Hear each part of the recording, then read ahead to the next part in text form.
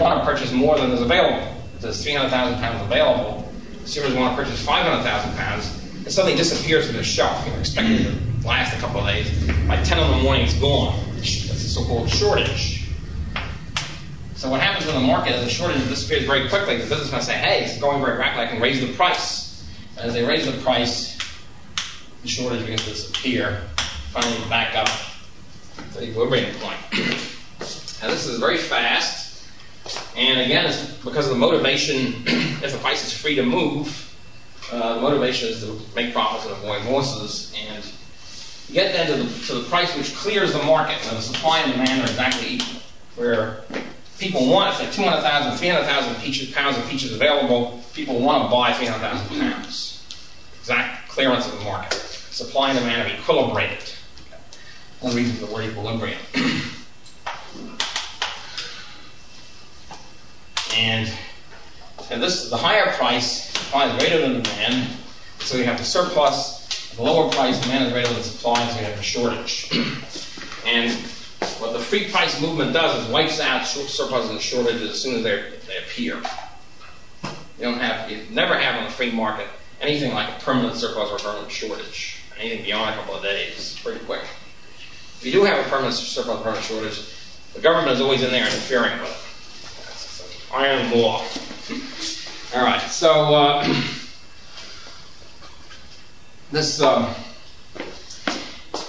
sort of orthodox economists have a similar approach here, except if you notice the supply curve is vertical. The orthodox textbook approach, the supply curve is forward sloping, back. The Austrian view is the supply curve is vertical, so you're dealing with a day-to-day situation. How much is there, and how much is there as a supply, how much will people evaluate it, and what way do people evaluate it on their value scales, that's the demand. So you have, in other words, things around, resources, goods, various stages of production, and people evaluating these things. Demand and supply interacting.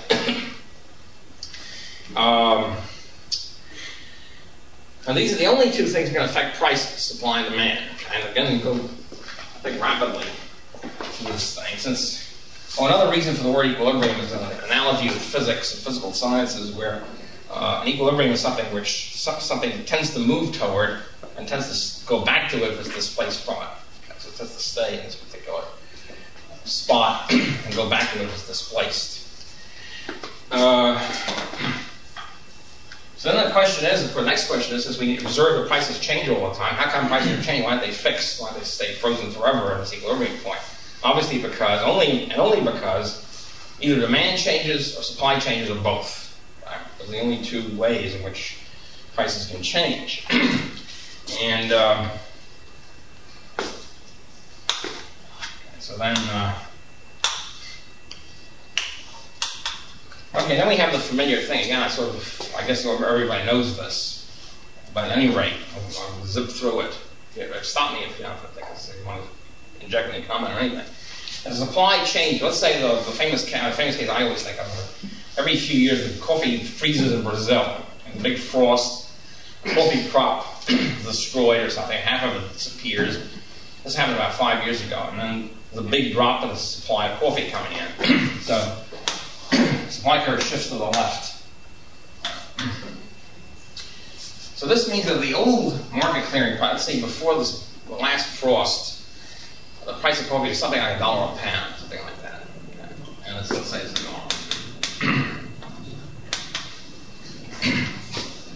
That was the market clearing price before the frost. Then the frost comes, wipes out half the coffee crop.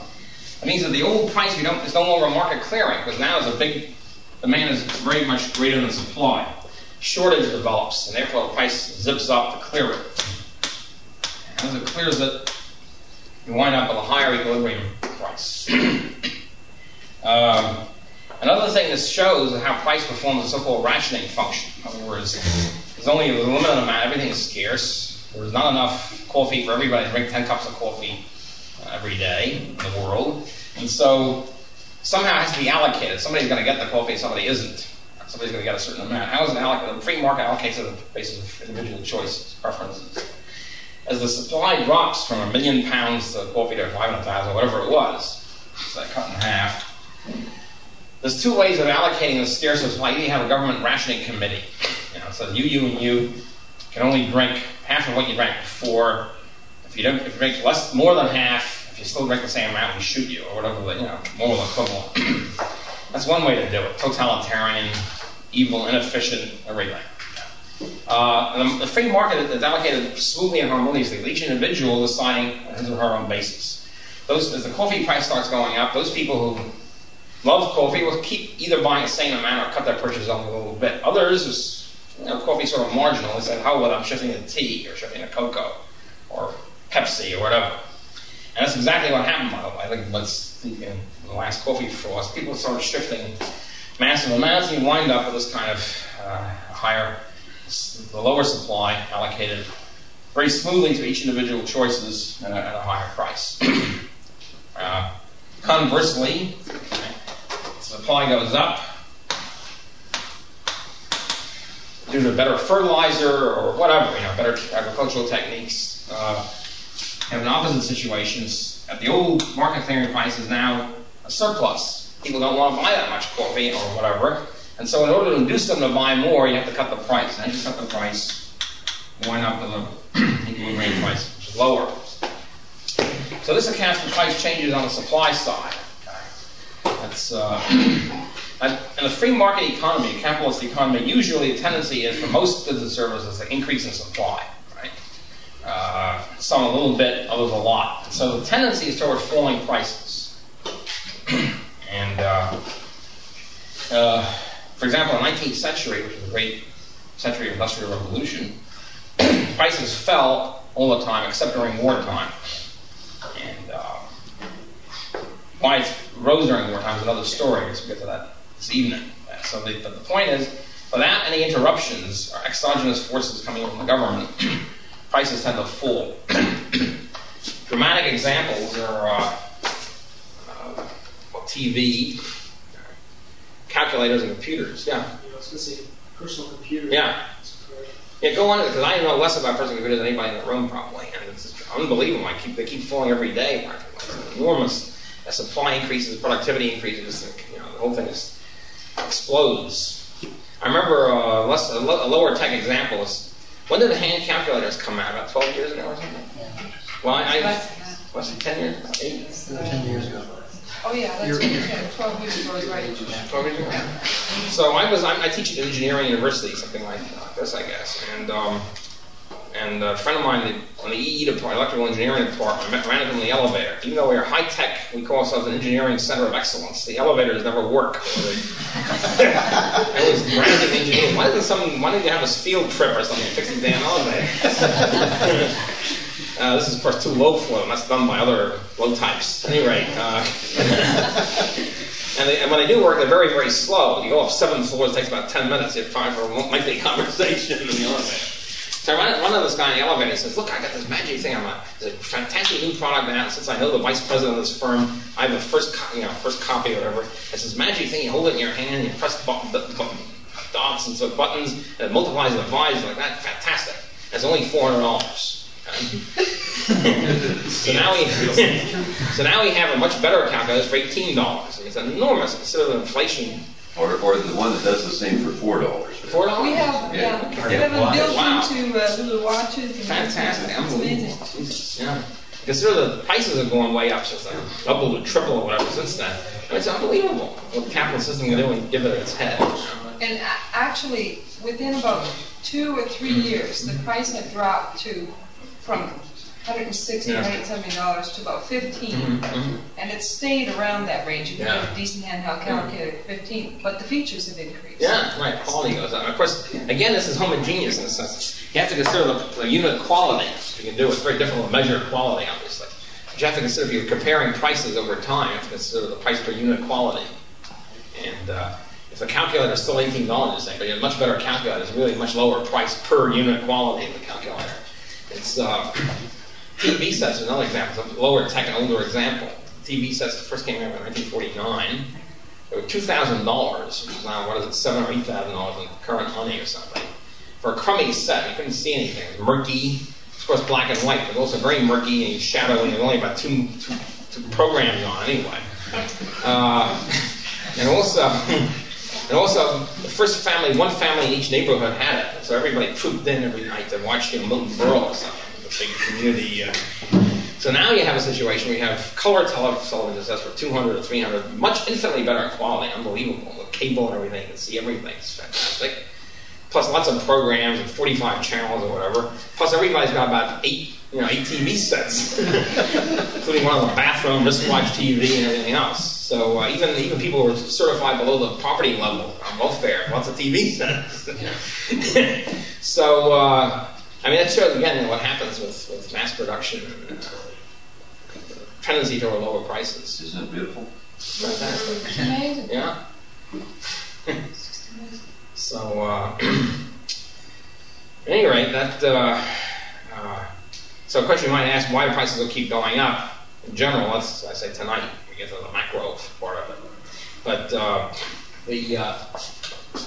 okay, so another thing here is that where does the cost come in this whole thing? The usual doctrine of businessmen, a lot of laypersons say that prices are determined by costs of production. This was Smith and Ricardo basically said that, Marshall, and standard British classical economics and neoclassical coming down to the 1930s or so. If costs are higher, prices will be higher, vice versa. And where's the cost in here? We've already gotten the analysis. It's fine. I haven't talked about what actually shifted in demand. Okay, I forgot that, but it's pretty clear that if demand increases, you have an increased price for something. If demand drops, you have a lower price. And this, by the way, determines future resources. I should get into that before I get to costs.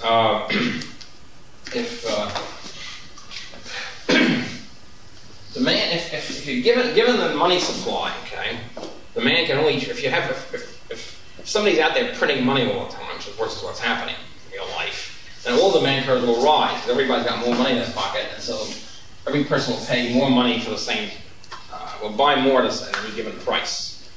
So you have a general floating upward demand curves.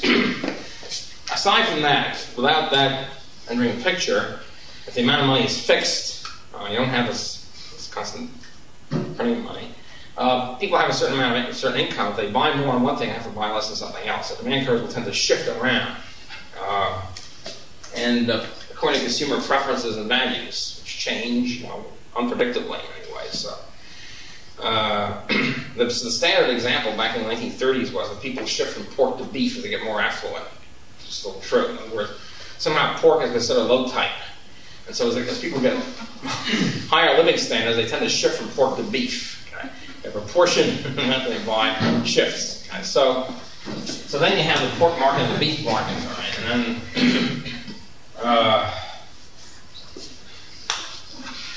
I doubt whether any moral condemnation or approval can be made in this situation. Anyway, so then you have a situation where the demand for pork falls and the demand for beef goes up. Okay, so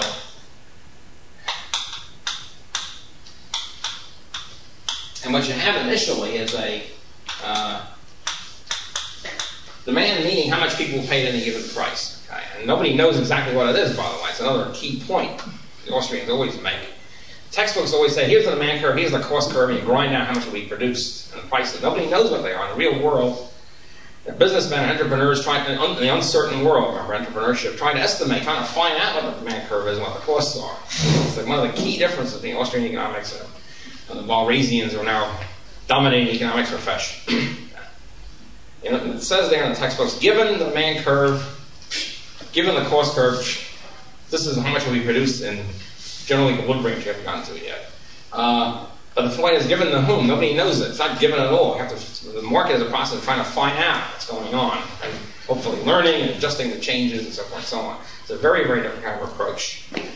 Okay, so then there's a higher price for beef and lower price for pork initially, the reaction. Because, again, the old price, people don't want to buy as much pork. Surplus piles up. And so price has to fall, so people will be induced to buy the same amount of pork as they did before. The beef market, again, more people want to buy beef at any given price, and so the price of beef has to go up, eliminating this transitory shortage. Other more modern examples, since World War II, there's been a big shift in consumer preference from red wine to white wine. Enormous shift. So that which is part of the reason why California wines are now very big, because California reds are not too hot. California whites are just as good as French whites. So as preferences shifted from red to white, in the old days you only supposed to drink white with fish and chicken. Now people drink white with everything. So that means the California whites now become very big. And so the demand curve for white wine goes up, the demand curve for red wine goes down. Also what's happened is a tremendous shift in alcohol preferences out of bourbon, for example, into vodka. So in 1940, nobody drank vodka, except a few Russian emigres. And nowadays, vodka is enormous. So there's a big shift, and they're both the same toward so-called lightness. I guess heavy drinks and sort of light drinks. So again, you have an increase in demand curve for vodka, drop in demand curve for bourbon. Now what happens then is this brings us down to production, which I haven't really gotten there. So far I've been talking about the given supply line, how much is available. We haven't talked about yet is who decides how much is going to be available. Who decides that there's going to be 200,000 pounds of peaches today, or a million loaves of Wonder Bread, or whatever? Well, producers have decided, 5 years ago, 2 years ago, 10 years ago, depending on the technology and how long it takes to produce stuff. They decide on the basis of expectations, expected demand, what they think the demand will be, what they think the price will be, what they think the cost will be. Sometimes they're right, sometimes they're wrong. Those who are right make profits, those who are wrong suffer losses. So what happens here is that the case of, let's say red wine and white wine is more interesting than pork and beef. Okay. Here there's the wine people, and they say, well, they see that there's a big increase in demand for white wine, drop in demand for red wine. They have to figure out whether it's going to be permanent or not. Is it transitory? Is it will only last a couple of months because, I don't know, Kennedy likes white wine or whatever? They have to make a decision whether it's going to be semi-permanent or transitory. They make the decision, let's say it decides to be permanent. They turn out to be right. They start retooling. If they're smart, which they will be able to survive, they start increasing the production of white wine and reducing the production of red wine, or increasing the production of beef, reducing the production of pork. Different technological units, so some things take 2 weeks to retool, some things take 10 years. It depends on what you're producing.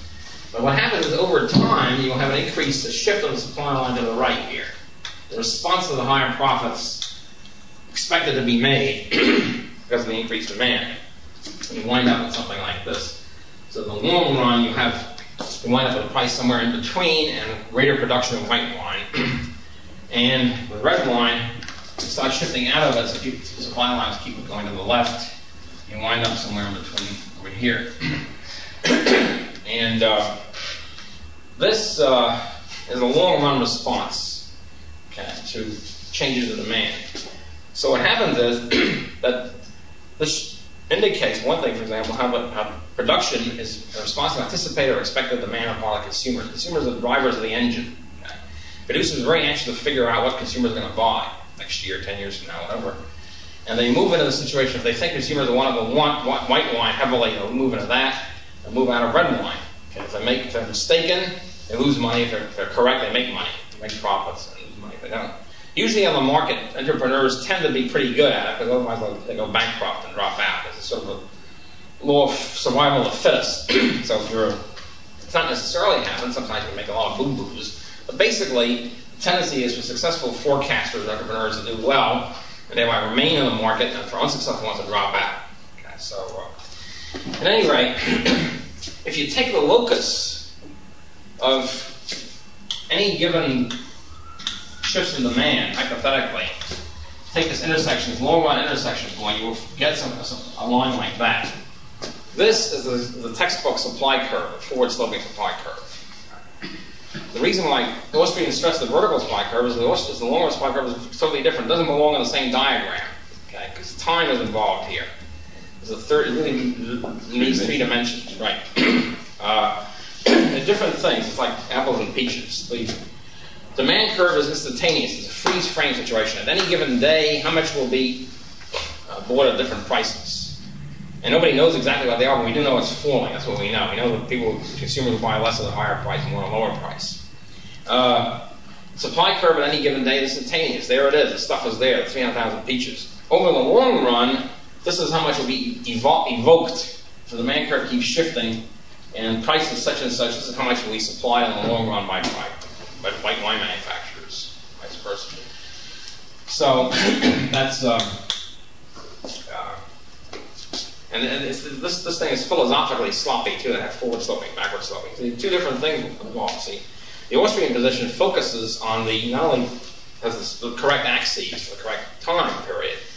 The Austrian position focuses on people subjectively evaluating goods and services which are there, ready for sale.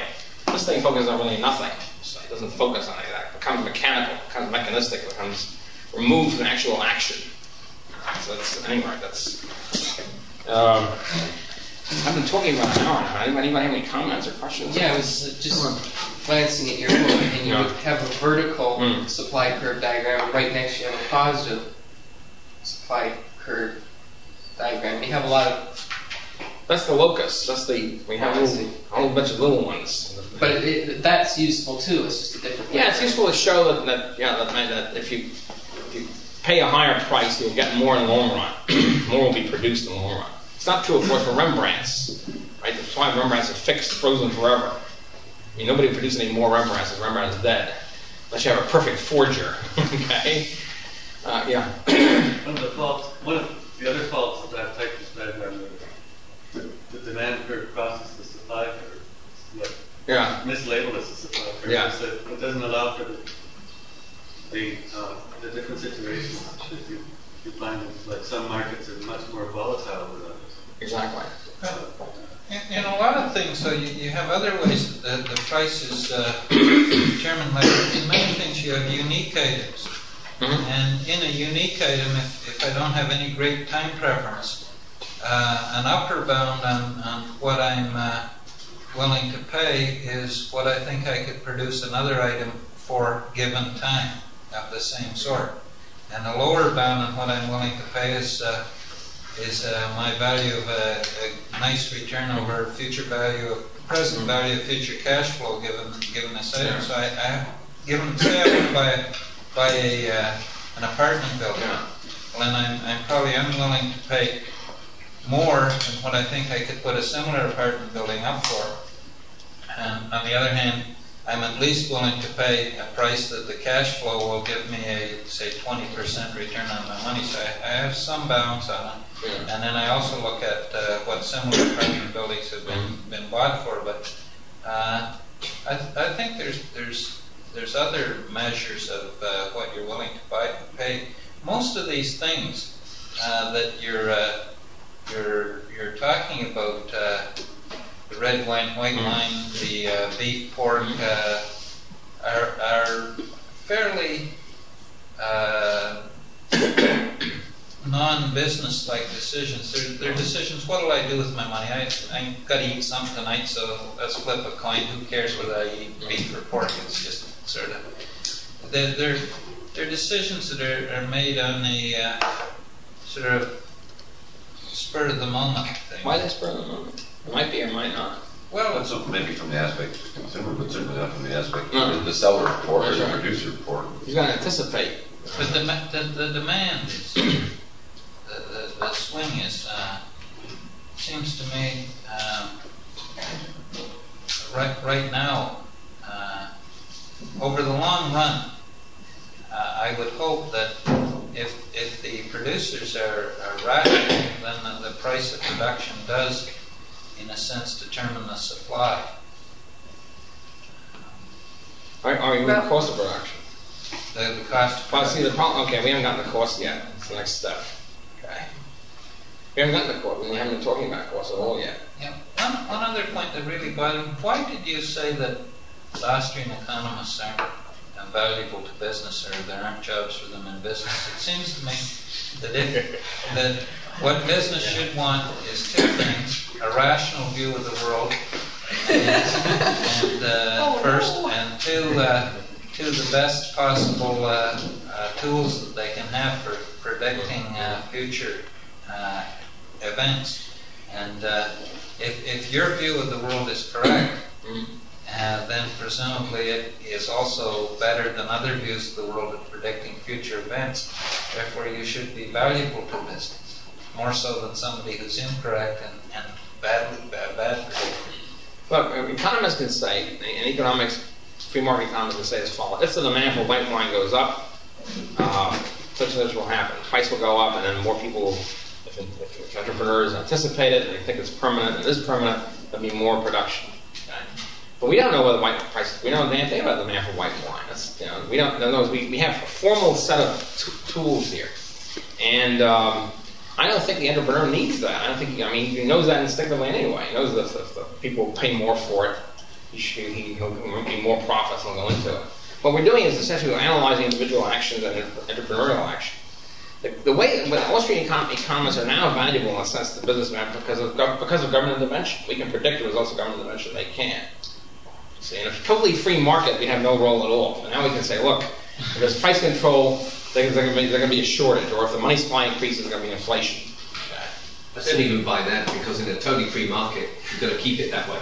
Yeah, of course. You have to fight to So keep it. therefore, there's the education. Oh yeah. Oh no. We have an educational. We always have an educational function. I'm just saying, as a business, if you're employed by IBM or something, an economist, right now it's really well. I mean, right now they're really employed because it looks good or it's cost tax deductible or something. But it's also because because of this whole macro stuff, which really would wash out. I would say we have no role. Seems to me the problem is that businessmen would rather have somebody who says he can predict, even if he predicts wrong, than an Austrian who says I can't predict. Exactly. So I can't do anything. That's very true. That's very. It's called prediction, but it's very interesting. Well, our discussion last night about altruism versus greed and grab and all that jazz. Right now, though, economists are employed in general in business to set a given pattern and then advise government on how to put that in place. Isn't that how they're working? In general, very general. For example, you take an industry like, what industry could I use? Well, accounting. We have some accounting group. Take an industry like the accounting practice, and an economist would say, okay, if all people were required to file income tax returns in a certain way, then we would provide the service of filling out income tax returns for them. We would limit the number of people who can enter the market and so on and so forth. And they start with this given model and then conspire to or try to achieve the regulation that will put that model in place. Is that how economists work in the business world now? In general. I'm going to cry. Let's put it this way. Economists have certain functions. Well, no, I'm not a business economist, but I know some. First of all, they write speeches for their chairman of the board of presidents. Good. That's all right. That's an important function. Usually the speeches are pretty good. If you look at business, a friend of mine was an economist. He used to work for Business Week. The Economist Business Week. No, excuse me, before business, he did work. Before that, he was working as a speechwriter for different corporations. He said, the speeches are great. They all sound hardcore free market. And actions, of course, are totally different from the same people. But this business speech is usually pretty good. So that's one thing economists do, they write speeches. But it's also sort of a PR function. Okay? We have an economist too, and he does such and such, and it looks good to the public, it looks good to the stockholders. There's also a problem with stockholders' suits. There's lots of stockholders' suits, stockholders suing the management. And so the manager says, they cover their rear, so to speak, all right? We made this decision. We had a fleet of top PhDs who were advisors on this. Okay, that's another function. All of this has a certain, begins to take on the dimensions of a racket. At any rate, There was an article in Asian magazines. Really? The technocrats. What? That one, the technocrats. Say it again. It was titled, look at the technocrats. Do People who are trained in technocrats. university. Technocrats. People are trained in university to be like this. And by the way, your worst example is the Economic Council of Canada, which is bank presidents, union leaders,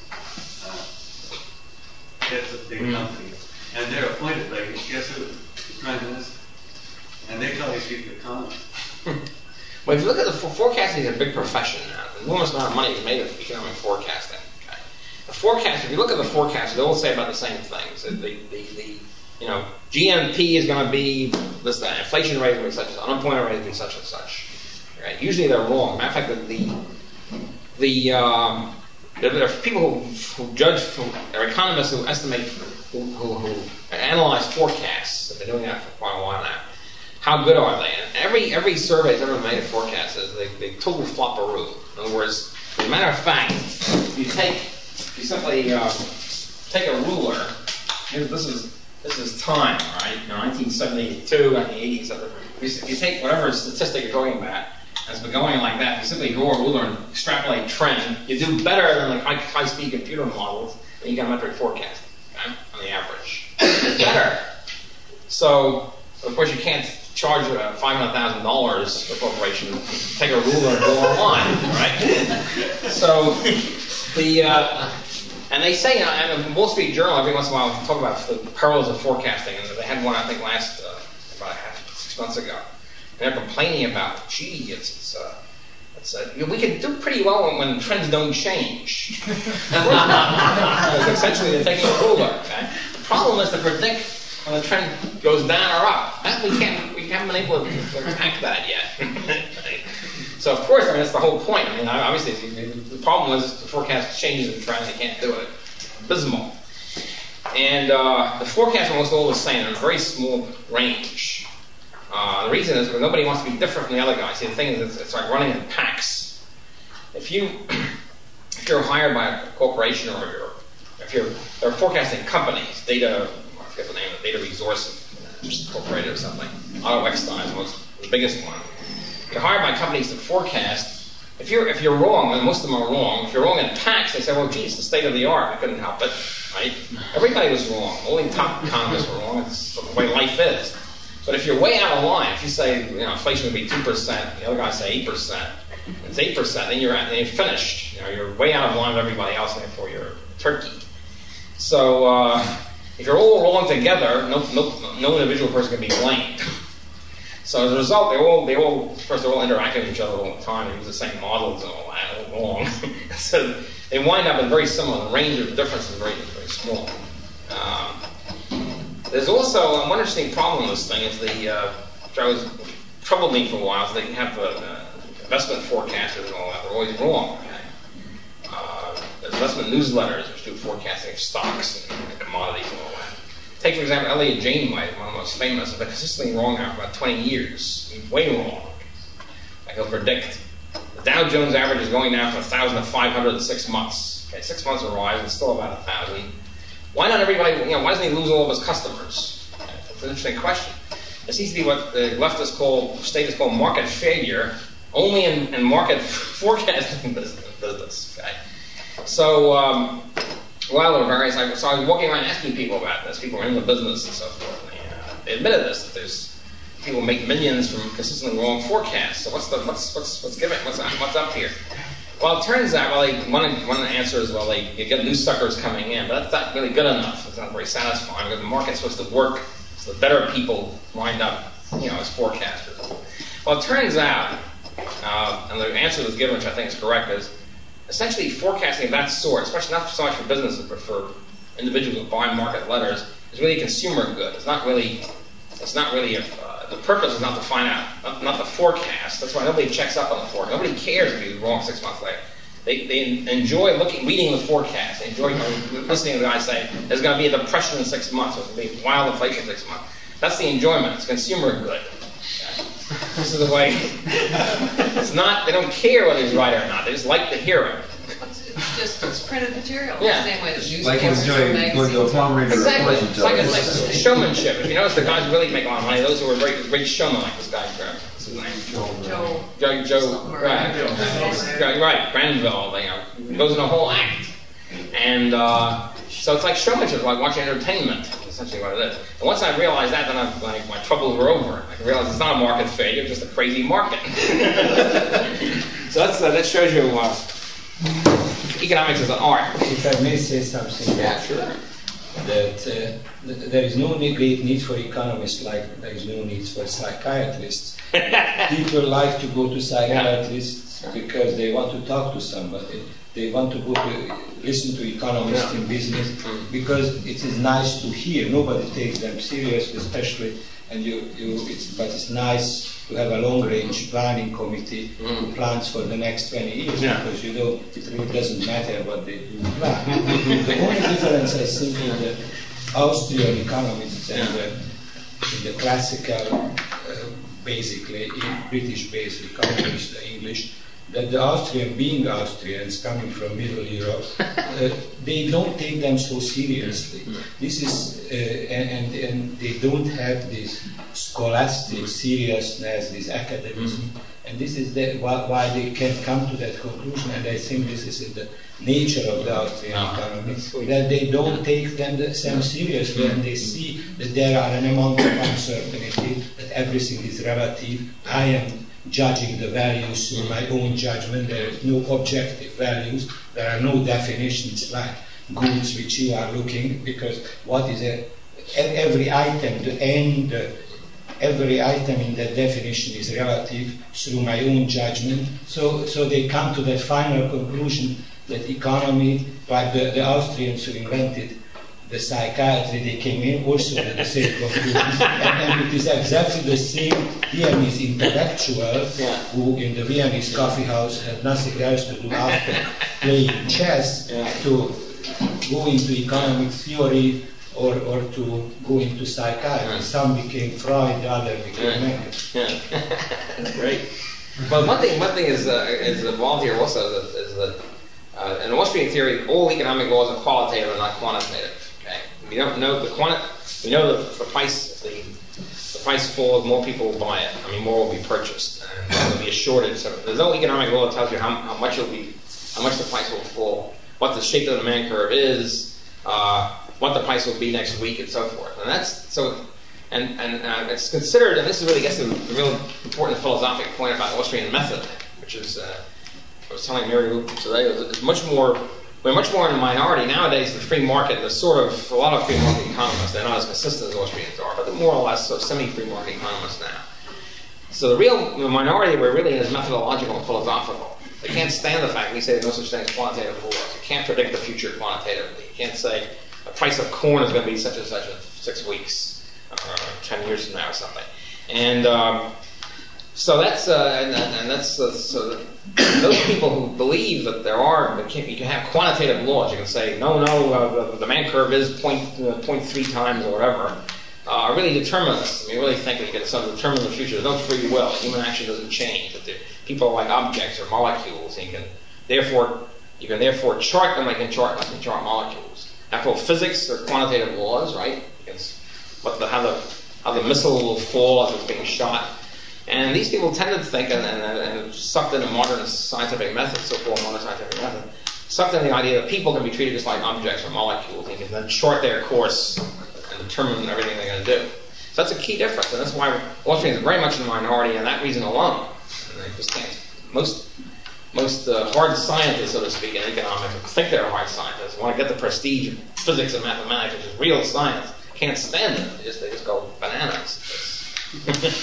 That's an very important point.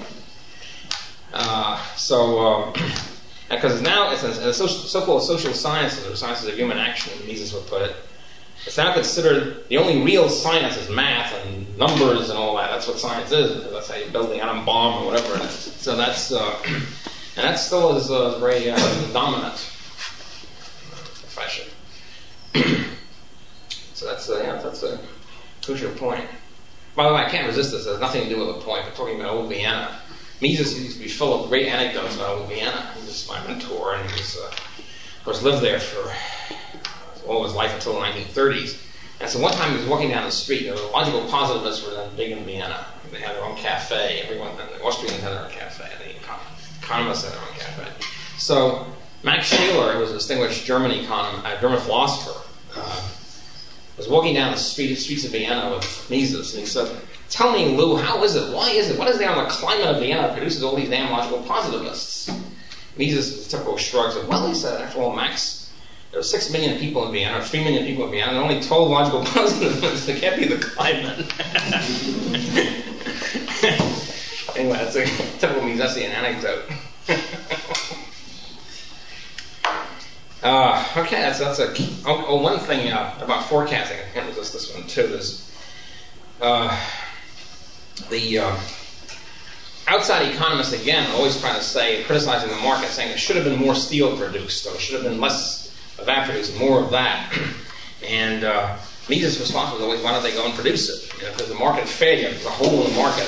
As entrepreneurs, they should go out there and fill the gap.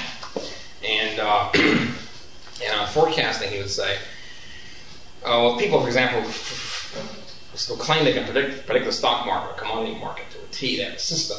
Well, if they really could do it, they wouldn't be wasting their time producing newsletters. They'd be making $2 trillion.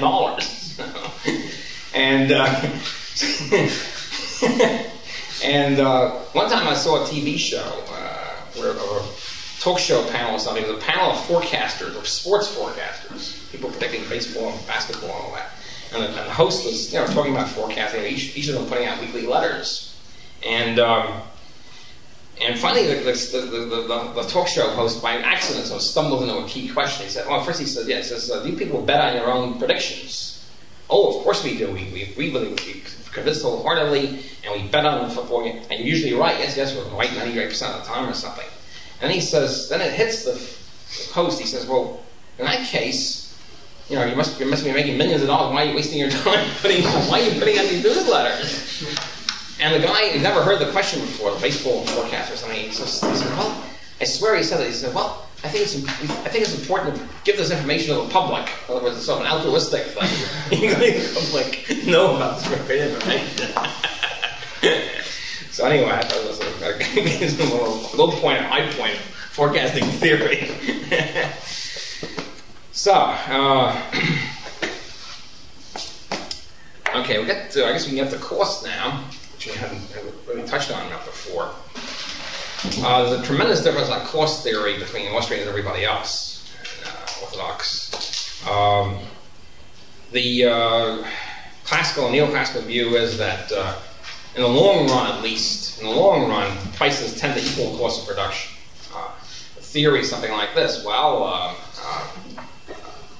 if you have an industry with 8%, 20% profits, and another industry with 2% profits, people tend to move out of the low, industry with low profits or losses, move into the industry with high profits, and get an equalization. So you wind up with more or less equal profit rates across the board, or zero profit rate, depending on what the theory you're dealing with.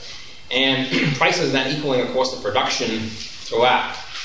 So that in the long run, this is Marshall's famous two blades of a scissors. Well, it's true in the short run, which somehow they thought as being somehow unimportant. The real world is unimportant. It's true in day-to-day life.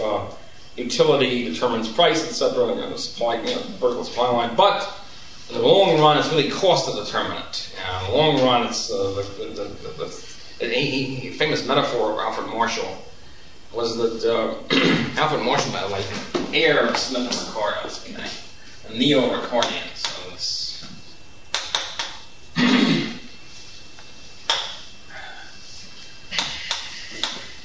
the importance of Marshall was he brought back Ricardo after Ricardo was more or less dead in the water. In other words, his theory was more or less out.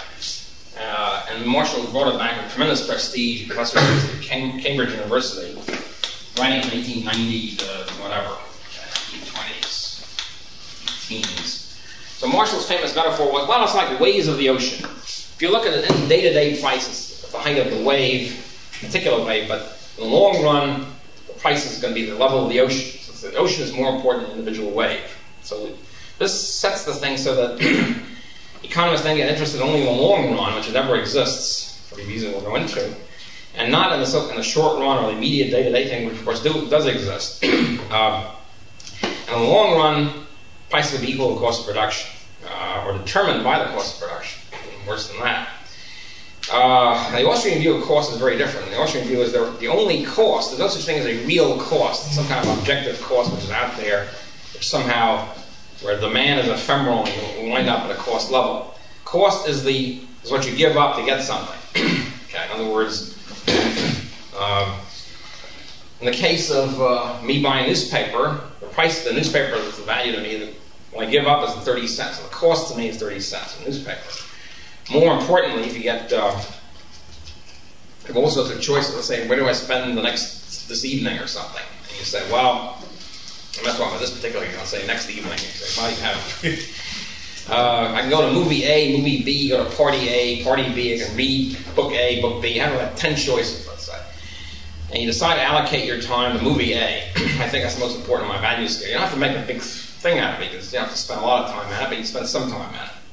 Okay, I'm going to movie A. I think that looks pretty good. I like the director or whatever, star.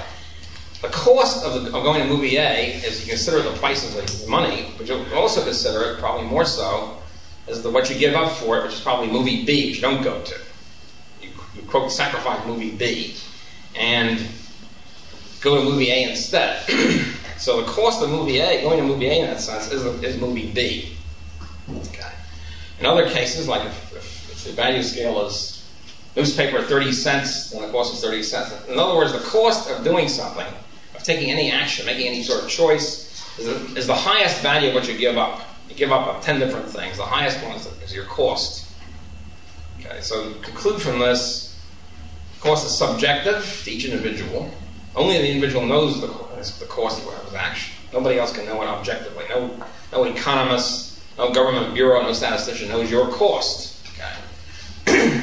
I mean, you can see the guy went to a movie. You can say, well, he spent $5. But that's not necessarily the cost, because he might have gone to the second movie down the corner, which is also $5. In other words, put it again here.